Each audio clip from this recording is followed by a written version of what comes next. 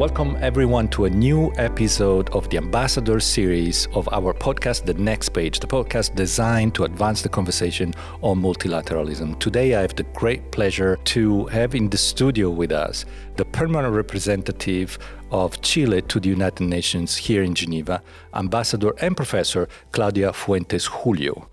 Welcome to our podcast. You are here as ambassador, a representative of your country since the summer of 2022. Prior to being a professional diplomat, you have been a professor at the Department of Peace Studies at Chapman University in the US, but also in the Catholic University of Rio de Janeiro.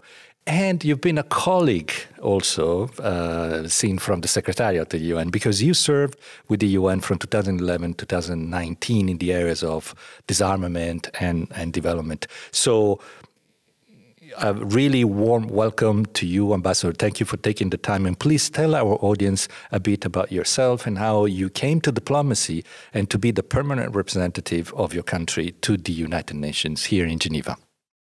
Thank you so much, Francesco. I'm a real fan of the podcast, but also in particular of the work of the UN Geneva Library and Archive. Let me tell you a little bit about my journey. After finishing my bachelor's degree in journalism in Chile, at the time I wanted to be a war correspondent. This is why I studied journalism. But after that, I decided right away to do a master in international relations in London. And right after my master's, I was accepted to an internship at the Office of the High Commissioner for Human Rights, right here in Geneva. That was exactly 24 years ago. So when I was offered this position, I said, well, this is really coming back, to the starting point of my career. At the time, it was Mary Robinson, the High Commissioner of Human Rights. And for me, I was really impressed by her work. As you know, she's the former president of Ireland, and she did an excellent job in terms of heading the Office of the High Commissioner for Human Rights. And I was particularly impressed because she was also a woman, head of such an important organization. That was truly an inspiration. And it was also really for the first time to see and to work closely, with a woman in command of such an important position. I also had the opportunity to work on the indigenous rights.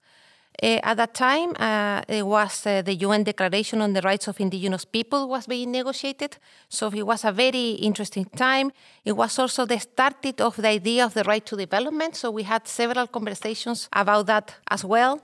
Also, in my recall, I was the only intern from Latin America at the time among many Europeans that also had an impact in terms of how I was viewing international politics of the time. But in the end, let me just say that I was very lucky to be exposed to the most important debate of human rights at the time. It was the end of the 90s, 99, 2000, which is kind of the golden era of human rights. So it had an impressive impact in my professional trajectory. After that, I went back to Chile. I worked for Flaxo, which is the Latin American Faculty for Social Sciences. It's one of the most important think tanks in the region with several headquarters across the region. I was based in Santiago working on a project related to human security. I liked many things about my job, but I had the opportunity to travel throughout Latin America and gain much better knowledge of the region as well. After that, I won a Fulbright scholarship to pursue a PhD in international politics at the University of Denver. At the time, I worked on a research that is pretty much connected to what I do today. It was comparing the human rights forest policy of Chile and Brazil. After that, and logically, I ended up working in Brazil for 4 years in Rio de Janeiro, actually a wonderful time of my life. I learned so much about Brazilian politics, and I was also about how to look at international relations also from a Brazilian perspective as well. So 4 years there. During all that time, I was very connected to Chilean politics as well. I was teaching at the Diplomatic Academy in Chile, and I was also working with different international organizations, UNDP, UNESCO, the Organization of American States, on many, many issues.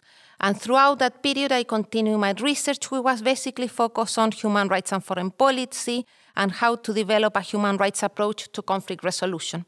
And increasingly, also, I was working on gender and foreign policy as well. I was in California working in the Department of Peace Studies when I received a call from the Foreign Ministry to tell me that the Chilean President Gabriel Boric, has appointed me as permanent representative of Chile in Geneva. And yes, after a little less than 2 years here, it has been a privilege and it's always a joy actually to work here. For Chileans, it's common to appoint scholars in diplomatic positions, and it's something that has worked very well because I believe we bring particular skill and a particular way of looking into the world. So that's a little bit of my trajectory. And it's a very interesting trajectory. And as it happens more often now in these years, you see diplomatic corps integrating skills that before were just not there. And your actually trajectory is quite, indicative of and telling of this new way of bringing professional skills into diplomacy, a field before only a few decades ago, really reserved and fenced off to, for the initiated. And so, you represent this kind of new way of dealing with foreign policy. Many member states of the UN have that tendency as well. And I think it's a very interesting point to mention. But let's now start talking a little bit about Chile. You're the permanent representative of Chile to the United Nations here in Geneva. So, of course, for those who don't know, every member state has a permanent representative, of course, in New York, and then, of course, another one in Chile. And these are two different persons. And let's take a look at the rich and fascinating, profile and history of Chile. And for those who do not know your country, how would you present Chile, and what are the key moments of its history? Let me start by saying that I think that geography defines Chilean character. If you look at Chile in the map, it's quite striking what you see. It's an exceedingly long country with a narrow strip of land. The Chile is 4,300 kilometers long, but it's only 150 kilometers wide. So when we talk about Chile, we only talk about the north and the south, and there is no east and west. So we are kind of stuck between the magnificent and the mountains of the Andes, and on the other hand, the endless Pacific Ocean. This long land is unique and packed with breathtaking landscape and nature, as I said, from north to south. We have the world's driest desert in the north, the clearest skies, which today we have many observatories and important science going on in the north of Chile. We have also in the south pristine forests, lakes, volcanoes, Patagonia and Antarctica. So it's a quite diverse country, which is also in terms of nature, but it also has been increasingly also debated, plural, and in the sense of the kind of populations that we have. We are 18 million people. The majority are mestizos, which is, a mix between European ancestors and the indigenous populations. But in the last census, almost 13% of the population declared themselves indigenous as well, which is something that is also a clear part of our identity as well. We are a country of poets, and I always say that Gabriela Mistral received the Nobel Prize for Poetry, and also Pablo Neruda. Both of them were also diplomats, which is also something that we don't, portray to the world quite clearly as well. We are also a country of natural disasters in terms of earthquakes, but I believe that is something that has forged our character and also our values. But we are also a country of human-made disasters in a way. And probably this is where I would like to concentrate when it comes to issues related to the history, which was your question. I think, and probably the more history in the last 50 years, which clearly points out to the breakdown of democracy that Chile suffered the 18th of September of 1973. We actually commemorated these 50 years of the coup d'etat last September, precisely because it's a clear breakdown in our history. It was, in a way, a real trauma for our society. In particular, because Chile was characterized up to that date as a country with 46 years of historic and democratic rule. So when the dictatorship happened, that was a real shock for Chilean society, which is a little bit of difference with other Latin American countries, which had a more cycles of, rise and of democracies and authoritarian rule. Well, Chile has a more steady line, democratic line. But the dictatorship broke that. And as I said, it was a trauma and the dictatorship was brutal. What we know today, and according to the truth commissions that happen in Chile, is we have around 30,000 people that suffered out of the dictatorship. 27,000 were tortured, 2,300 executed as well. 200 people suffered exiled and were in unknown through clandestine centers and illegal detentions as well. So the consequences of that, in terms of the violence that the society experienced, had casted like a long shadow in Chilean history. And I would like to say that even today, we're suffering from the consequence of that. It is also, from an international relations point of view, it's also interesting to think that the military regime also broke a long-standing engagement with Chile to the world. It was during the period of the dictatorship, Chile was really an outcast. The United Nations condemned, and other international relation organizations and regional fora condemned in several opportunities what was going on in my country. What is interesting also to see that the United Nations established an ad hoc working group in 1975, at the beginning of the dictatorship, to inquire into the situation of human rights in the country. This ad hoc working group is generally perceived as to be the first special procedure of the United Nations Commission on Human Rights. In 1979, this working group was replaced by a special rapporteur and 2 experts to study the fate of the disappeared. This led to the establishment of the first thematic special procedure in 1918, the Working Group on Disappearances, to deal with the questions of enforced disappearances throughout the world. Why I'm explaining all of this? Because I think this is pretty much related to how Chile understands its engagement with the international world. The very special procedures that were created at the time are the very same procedures that Chile defends in the Human Rights Council today. Is the reason why we have been at the Human Rights Council 4 times, and we're current members of the Human Rights Council, started last year until 2025. So it is also the reason why Chile is a clear, has been defending also the importance of democracy in different international forums around the world. At the same time, it's important to say that in 1990, Chile recovered democracy through a process of transitions, which included several mechanisms of transitional justice. Transitional justice, including truth commissions, domestic trials, reparation to victims, and so on. A process that is still in progress. Even today, we come back in terms of, what else can we do to understand our past and to recover, and to have a better process of reconciliation as well. And once again, we come from that experience, and from that experience, we look at issues of conflict situation in the world today. We look at, how can we better respond to situations of crisis and of peace in the world. And we believe that we have an extensive experience that we can share with other societies and other countries. And this is why Chile has been so active in their engagement with the world. So, for example, just to give and I will end it with this last year we were the president of ILO, basically looking at issues related to labor rights. We are a member of the Human Rights Council. We hold the president of ECOSOC as well in this because we believe that development is indispensable to democracy, and we have served in the Security Council historically also 5 times, and we hope to be back in 2029.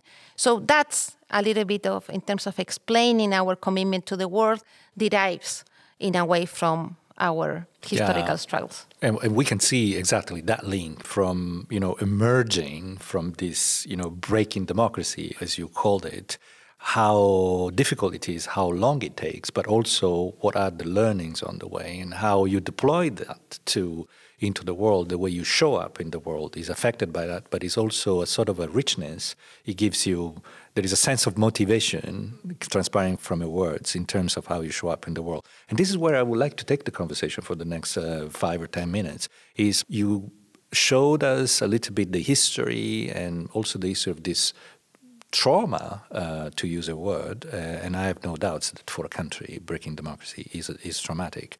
So the way, let's look at Chile in the world and in your region first, and then the world now, today, with this baggage, but also looking ahead. So I really wonder, what is Chile's place in the Americas today, from a political, strategic point of view, as a regional presence there?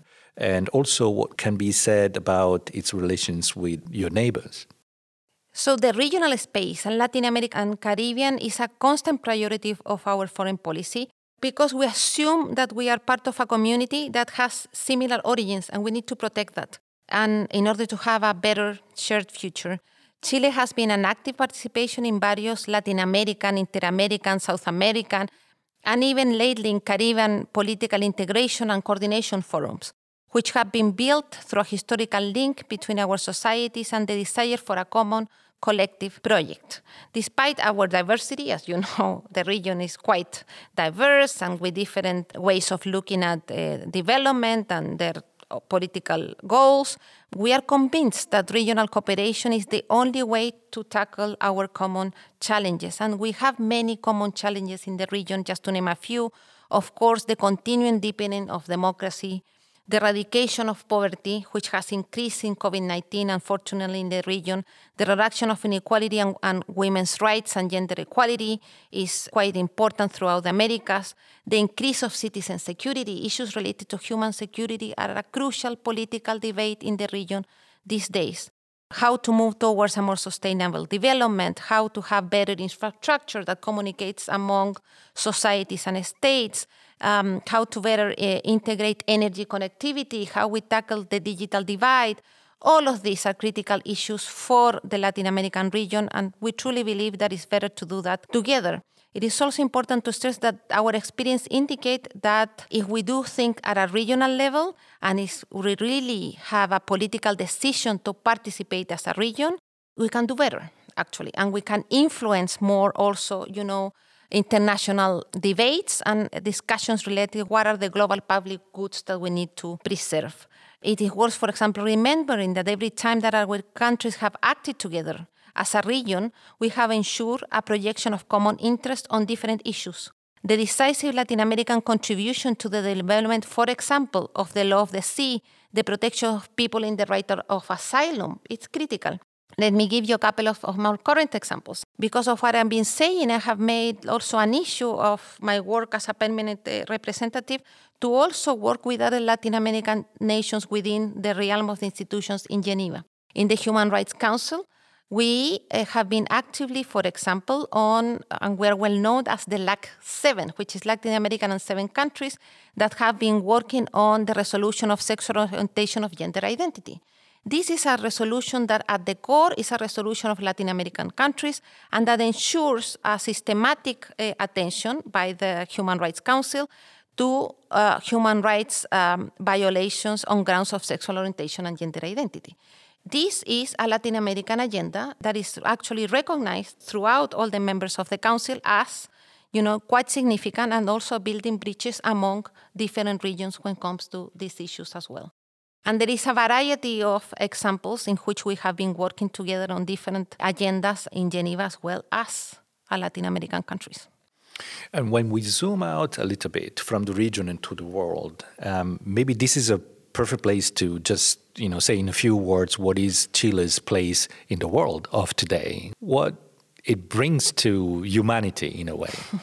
I think it's a great question, and thank you for that. When I was thinking about this question, I think Chile brings humanity back in a way. And why I said that, because I think Chile has historically put human dignity at its center of its foreign policy, precisely because of our history that we were commenting at the beginning of this interview. But also, let me tell you that Chilean diplomats, along with a number of also leaders from other developing countries, played a significant role during the drafting of the UN Charter, the Universal Declaration of Human Rights, and the International Covenants on Civil and Political Rights, and the Covenant on Economic and Social Rights.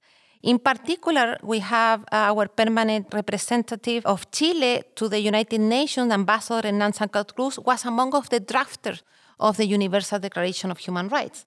And he did a significant work in terms of including economic and social rights as part of, the Universal Declaration of Human Rights. He was also significant in terms of also including the right to food in later developments as well. He also was the founding member of the ECLAC, which is the Economic and Commission of Latin America and the Caribbean, which is also based in Santiago. So Chile has been at the forefront of the building of what we know as the international human rights regime. So that's one thing. The second thing that I would like to maybe highlight is Chile has an agenda for peace as well that comes hand in hand with issues related to putting human rights in the agenda. So the early connection with international human rights relates to Chile's traditional commitment with international law and the preference for multilateral institutions as the ideal venue for cooperation and conflict resolution. This is why today we have clearly expressed our concerns in relation to the Russian invasion of Ukraine. We have also indicated that it's critical and urgent to uphold international law and international humanitarian law standards in the Palestinian and Israeli conflict.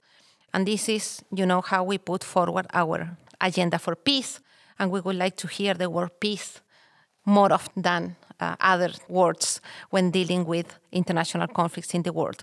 And there is two more things that I would like to also bring to the table. One is that Chile has a feminist foreign policy. And when you ask me what is Chile's position in the world today, Chile is a country that is recognized for its work towards the promotion of gender equality. We launched this feminist foreign policy only last year, but Chile has been historically promoting women's rights in the international system and within the UN. So the idea behind is that the international system has embedded gender-empowered inequalities and that violence and discrimination holds back our societies to be peaceful and prosperous. So, as you know, we have been working very hard in terms of increasing women representation in different international institutions and also to be able to look at international politics with a gender lens as well. We believe that, and our work here in Geneva is very clear that in all the organizations that we work on, we should have a gender focus. So if we look today at issues related to refugees at the Office of High Commissioner for Refugees, of course, we need to look at, what is the particular impact that comes to women that are, displaced. And we do that in all the organizations that we participate. Next semester, for example, in the Human Rights Council, Chile will have a resolution that relates to gender discrimination and discrimination against women, which is a very old resolution that we have been sponsored with Mexico and Argentina as well, and would like to continue with that work as well. So this is something that Chile is very well known in terms of the promotion of gender equality. And finally, I would like to say that what Chile brings to the world is Chile is that has been recognized as a country that is kind of a facilitating country, a country that builds bridges. I think this is also because of our history. It's also because of our experiences with human rights abuses and the democratic breakdown, as I expressed earlier, that help us, that without undermining our principles and definitions, we can engage with other countries and increase the potential of multilateral agreements as well. In my work as a permanent representative, I've been also looking forward to reach out. I think if you look at multilateral organizations today, you see a clear, sometimes lack of trust among stakeholders. You see a lack of dialogue, especially in terms of social dialogue, doesn't seem to be very fashionable these days. Well, as a permanent representative of Chile, or because of the history of my country, I believe that this is something that we can bring to the table as well.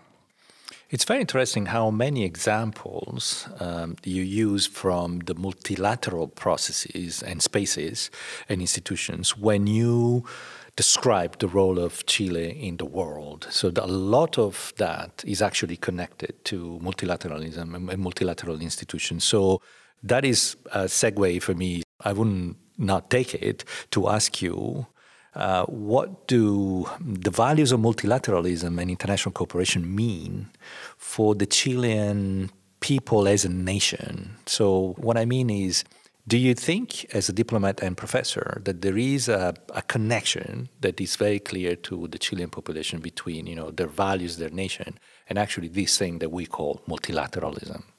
I think multilateralism has been historically at the heart of our foreign policy. And every time that, you look at our history, you see that there is a clear link between what happens domestically and the kind of values that we pursue internationally.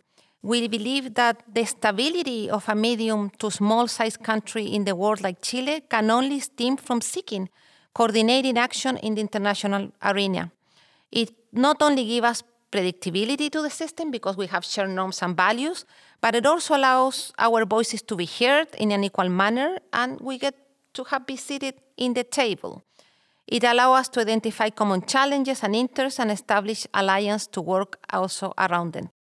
I believe that multilateralism is an imperative of our foreign policy. We are convinced that in a multilateral world, a small country like Chile can have a significant impact, a quite big impact for a small country like mine. And it's often the case because multilateralism actually is populated, in terms of population, is more populated by small and medium countries than by big ones. Of course, that is easy to see for everyone. But sometimes we forget the weight, the relative weight of this population in the entire system that we call multilateralism. And this is the opportunity for me to take the conversation to basically the subject of Chile in the United Nations. You said it before, Chile is a key member of the UN. You've been in the Security Council 5 times, which is not little. It makes you a heavyweight in terms of presence in the most powerful instance of the United Nations organization. And of course, you're part of many other organizations, as you said, and you host the Regional Commission of the UN, the ECLAC, in Santiago de Chile. You're also a founding member because you were there right from the beginning, one of those who signed the charter in June 1945. So I wonder if you could tell us a little bit about what assessment can we make today of Chile's journey in the UN? Well, Chile had what we call a multilateral intuition that led us very early on, as you just mentioned, even in the 19th century and the beginning of the 20th century, to be part of regional and international processes. Chile's foreign policy has a long tradition and history that goes back, I would say, even to our independence as a nation state of engagement with the world. This is why Chile was a founding member of the League of Nations in 1919. Chile was one of the 51 nations to sign the 26 articles in the founding charter of the League of Nations. In its capacity, it helped to draft the bylaws of the Society of Hygiene Organization, which is the forerunner of the World Health Organization that is based also in Geneva as well. Later, as I stated, Chilean diplomats participated actively in the UN Charter, the Universal Declaration of Human Rights, and also in the creation of a specialized agency. Chile has been, since the beginning, a founding member of International Labour Organization. Labor has also been, and the pursuit of labor rights has been also the forefront of our international policies as well. And this very notion of decent work that has been portrayed also by a Chilean who was the head of the International Labour Organization actually for 3 periods. And I think this is connected to the fact that we had many Chileans in key international positions throughout also our history. Let me tell you that a Chilean jurist was among the 15 judges to sit on the first bench of the International Court of Justice as well. And then I can give you several examples, but maybe moving towards a little bit of current times, Michelle Bachelet, which is also our former president, who lived here for several years because he was the High Commissioner of Human Rights, but at the same time was the first head of UN Women when UN Women was established as well, as a corollary of why Chile also has been working so much on gender equality as well. So basically this shows a little bit of the historical commitment that Chile has with the United Nations. I truly think that the United Nations, to use a phrase, is an indispensable institution for the world and for Chile as well.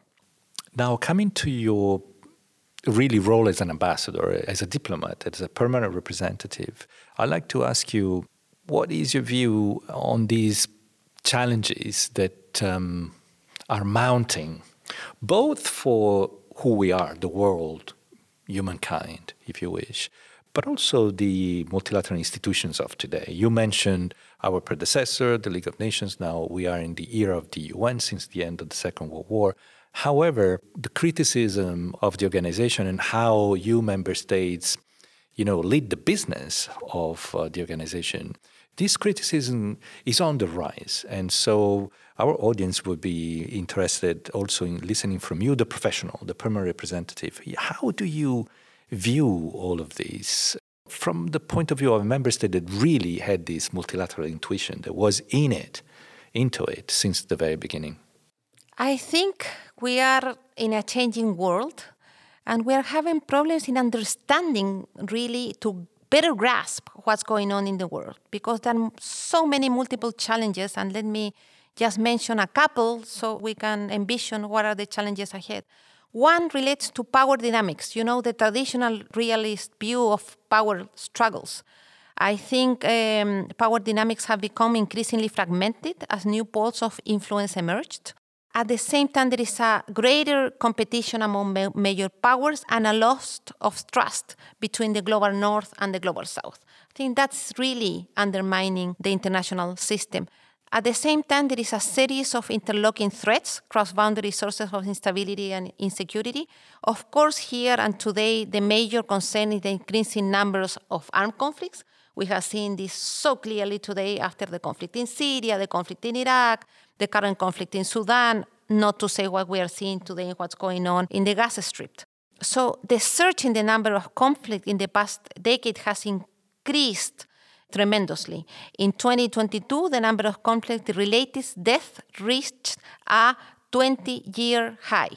This has had catastrophic consequences for people, societies, including mass atrocities and crimes against humanity. Conflict also, which is a topic that is a permanent topic here in Geneva, is a key driver for the more than 108 million people that forcibly displaced worldwide, which is more than the double number just a decade ago. So that's also, these multiple threats that we are facing. There is also, this is more an old problem, which is the problem of rising inequalities within and among nations. So halfway through 2030, the rallying cry of the Sustainable Development Agenda to leave no one behind, that are so much here, as a label here in the UN, remains clearly aspirational, with only 12% of the Sustainable Development Goals on track and the rest really on jeopardy. There is also climate emergency. There is also the threat to the environment as well. Since I'm also a political scientist, let me say that I also see a decline and a weakness of democratic institutions and the right of populism. That has clearly also undermined multilateralism and in general as well the way we work here in the international realm. Issues related to new technologies and the increasing technological divide between countries. This is something that we need to tackle as soon as possible. In sum, I think there are many old problems, old problems related to, power struggles, increasing number of conflicts, but also new ones. And what is missing is a way of how can we think a little bit outside the box and how we can work in different ways to solve these problems. And I think as a permanent representative is something that clearly I spend time in the night thinking in terms of, how can we do things in a different way that are more efficient and basically to the good of humanity as well. And when faced with these problems, old and new, and the way they come together and they interlock in a way, and this we see in several areas, including the rise of inequalities, how should a country, in your view, make itself useful in the UN to uphold multilateralism and maintain also collective security? I think first we need to resource, which is one of our Chilean strengths, which is that we rely on norms and values. I think we have to go back to the principles that sustain the UN Charter and the Universal Declaration of Human Rights. And the basic principle that relates, for example, to universalism. All human beings are equal in dignity, and as such, universalism has to remain an important principle of the United Nations. Equality. Of course, there is equality among nations, but it's also based because we are sovereign states, but we also need to think in how we foster equality within nations. I think this is a principle that we have to uphold a little bit more dearly and relates to a third principle, which is the principle of solidarity. I think we have tended to forget how important the principle of solidarity and cooperation among nations is crucial to sustain also multilateralism and the UN system. This principle of solidarity came back actually during COVID-19. Today, we also have an important discussion, just to give an example, in the World Health Organization, which is related to, we would like to have the first pandemic treaty, which Chile has been actually one of the first countries to push for a legally binding instrument in order to protect us from pandemics. Well, the principle of solidarity should be behind that treaty as well. And one of the main aspects of the negotiation is how can we include, better equality clauses within, the treaty as well. And this is something that, we need to put forward. So that's probably something that is important when thinking about multilateralism, how we respect international norms and principles. Second, something that I have been thinking since I am also ambassador here is how can we bring comprehensive solutions for complex problems. I think we, as policymakers, we have an insistence sometimes to offer solutions that tend to be rather simple. But solutions are never simple, and this is where my academic background comes from. I think the current international situations requires to think in a multidimensional way. And this is why it's important to continue pursuing this triad of development, human rights, peace and security. And how can, the whole UN system work together to actually make these three dimensions work in tandem and not as in separate ways. And this is something that we need to work on more clearly. Then third, I think, and as I mentioned before, something that in my almost 2 years here I have perceived is that there is a lack of trust among different stakeholders for all the reasons and the challenges that I explained earlier, and a lack of social dialogue. I think we need to make sure that the only way to be able to move forward is to first to be able to listen to each other, which it seems that is something that we don't do as often as we should. To be able to, sometimes whenever possible, even to put in the shoes of others, which is not something easy to do. And from that standpoint, start a social dialogue that can open, ways to move forward. And I think sometimes multilateralism is more close to dialogue than I had expected before coming here. And we need to find ways in which we are able, once again, to talk to each other, to look at ourselves in the eyes, and to try to solve the solutions that are urgently needed today. And finally, let me say that thinking about the United Nations, I think we tend to think about the United Nations only in terms of the member states, which is the classical UN. But many authors talk about, the three UNs. There is also the UN of the bureaucrats, which is the UN that have been exposed also here, which has a particular dynamic in terms of bureaucracy. But there is also a third UN, which is the UN also related to civil society organizations, the UN, even private organizations. And I think we need to work more closely with that UN as well. And I think there is a gap in terms of working with civil society, with scholars as well, which they have done an extensive work in terms of understanding, what's going on in the world. But diplomats, we tend not to, have a close relationship with them. I think we also have an important work to do in that realm as well, to initiate further dialogues and constructive dialogues with that third UN, as some people have called, and better work with civil society organizations as well. Thank you so much for sharing this. I think most of what you're saying is very powerful, and it also gives, a fresher look at how member states and their representatives reach out or don't reach out, across the walls, the fences of UN and other international organizations. Thank you very much for sharing that with our audience. As we wrap up this episode together with you, Ambassador Fuentes Julio, I wonder if you have a final message to leave with our audience. If there was one thing that you want them to remember, to take away from you, what would that be?